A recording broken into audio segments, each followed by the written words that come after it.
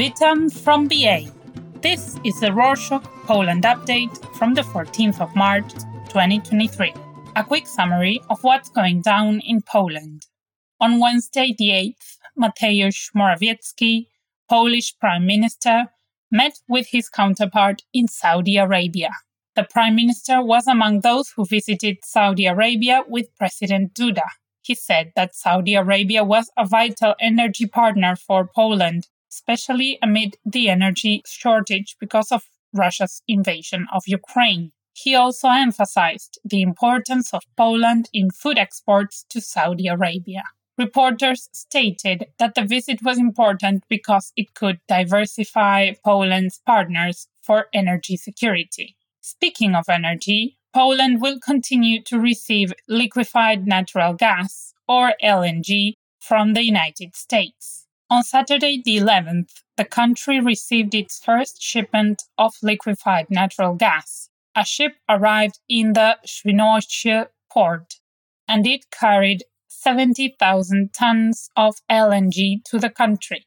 This equals the weekly consumption of all households in Poland. Currently, it also receives LNG from countries like Qatar and Norway, so as to strengthen its energy security.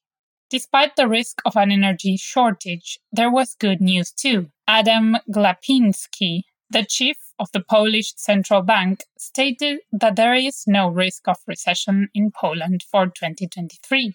On Thursday the 9th, he stated that Poland will avoid a recession this year, and inflation is very likely to fall to single digits. The yearly inflation rate in Poland was about 17% in January. He said that they accept the rate will fall to almost 7% by the end of the year. On Monday the 13th, Jacek Ozdoba, a Polish deputy climate and environment minister, said that Poland is no longer Europe's waste yard. Jacek Ozdoba attended a news conference in Warsaw, and he explained the government's electronic system to oversee transports in the country called CENT. He stated that the CENT system monitors the transport of goods from and to the country, which also includes waste. He said that this system helps control the transport of waste. In this way, Poland is no longer a place for garbage coming from Europe. The country not only manages to deal with its own challenges, but also successfully supports war-torn Ukraine. On Thursday the 9th, President Andrzej Duda said that Poland was ready to provide MiG-29 fighter jets to Ukraine. Duda had an interview with CNN, and he declared Poland can hand over their Soviet-made MiG-29 jets to Ukraine as part of an international coalition. He believed that Ukraine had very competent pilots to operate those jets. Previously, reporters stated that Poland was ready to give fighter jets if other NATO allies agree on such a decision. Let's move on to internal affairs news. On Thursday the 9th, TVN24, the US-owned private television channel in Poland, claimed that St. John Paul II, the late Polish Pope of the Catholic Church, covered up child abuse in the church. TVN24 claimed that the late Pope hid child abuse in the church when he was Archbishop of Krakow in the 1970s. As a reaction, the ruling party issued a draft resolution to the parliament to support his name and honor. Rafał Bochanek, a spokesman for the ruling party, stated that there was no evidence for the claims, and he emphasized the importance of the Pope for Poland and for the world. On the same day, the Foreign Ministry summoned the United States ambassador to the ministry building to discuss the activities of TVN24.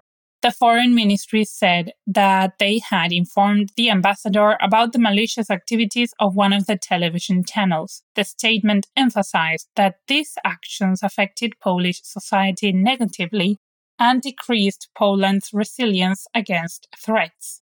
Reporters stated that the reason for the summoning of the ambassador was TVN24's claims about the late Polish Pope. The country is amidst pre-election preparations. On Friday the 10th, the ruling Law and Justice Party, or PIS, declared that they had started their nationwide tour before the elections. Jarosław Kaczynski, the leader of the party, said that they will start their tour on Saturday the 11th and engage with the public. The party's leader, the Prime Minister, and the MPs of the party will have a lot of meetings with the citizens. Also, he said that their party policies have always been created according to the wishes of Poles and their needs. On Friday as well, two opponent parties also started their nationwide tour. The leading figures of the Poland 2050 party and the Polish People's Party have initiated a joint nationwide tour ahead of the elections. The leaders of the two parties said that it is not enough to be against the ruling party, they should work hard. The two parties stated that they are working on a shared list and on a possible coalition together. On Tuesday the 14th, President Andrzej Duda ratified a change to the electoral code. However, the preparations for the next election keep going. Reporters stated that the change will promote more participation in the election. The bill dictates that local authorities must provide public transportation to the voting centers. Also, towns with fewer than 500 residents will have electoral commissions where people can vote. When the government successfully implements changes to the electoral code, the abortion law stays solid. On Friday the 10th, the parliament rejected a new abortion bill. Previously, a group of activists led by Kaja Godek submitted a proposal to make the country's current abortion law even stricter. The activities claimed that abortion-related assistance grew recently and they demanded imprisonment also for those who helped people get abortions. In the parliament, the MPs of the ruling party and some others rejected the bill with a majority. Rafał Bochanek, a spokesman for the ruling Law and Justice Party, said that adopting the bill would encourage new demands from the far left on the abortion law. The country not only prepares for elections, but also celebrates two important dates.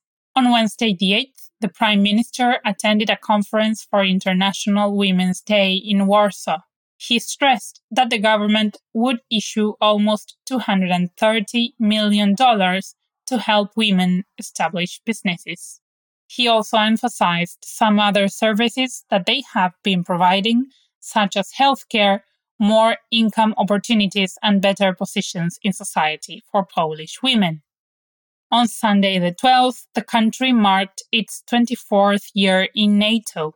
The Polish Defense Ministry and NATO issued celebration tweets emphasizing the importance of Polish commitment to NATO since the country joined it on the 12th of March 1999. The Defense Ministry stated that they plan to build the strongest army in Europe following the invasion of Ukraine. In unrelated news, on Monday the 13th, a policewoman tried to use her authority when she was drunk. A policewoman in Kolbuszowa went to a party with her friends and she arrived drunk at home in the end. Then she realized her neighbor was being loud at her home party. She wanted to implement public order with her authority. Her neighbors did not obey her instructions because she was drunk. After she asked for reinforcements, other police realized she was making no sense. The police department reported that an investigation is in progress to check her disciplinary liability. And to close this edition, on Monday the 13th, in Krakow, hundreds of people marched to remember the Jews whom Nazi Germans deported from Poland in World War II. The mayor of Krakow and some other organizations held a march to commemorate the events in which Nazi Germans deported Jews and eventually killed them in the Krakow ghetto. Government officials, residents of Krakow, and Israel's ambassador to Poland attended the event, and they left flowers on the wall of the Krakow ghetto. That's it for this week. Thanks for joining us. You can support us by subscribing to our show. This way, you'll never miss an episode. Let us know your thoughts and ideas by emailing us at poland@rorshok.com. Do zobaczenia!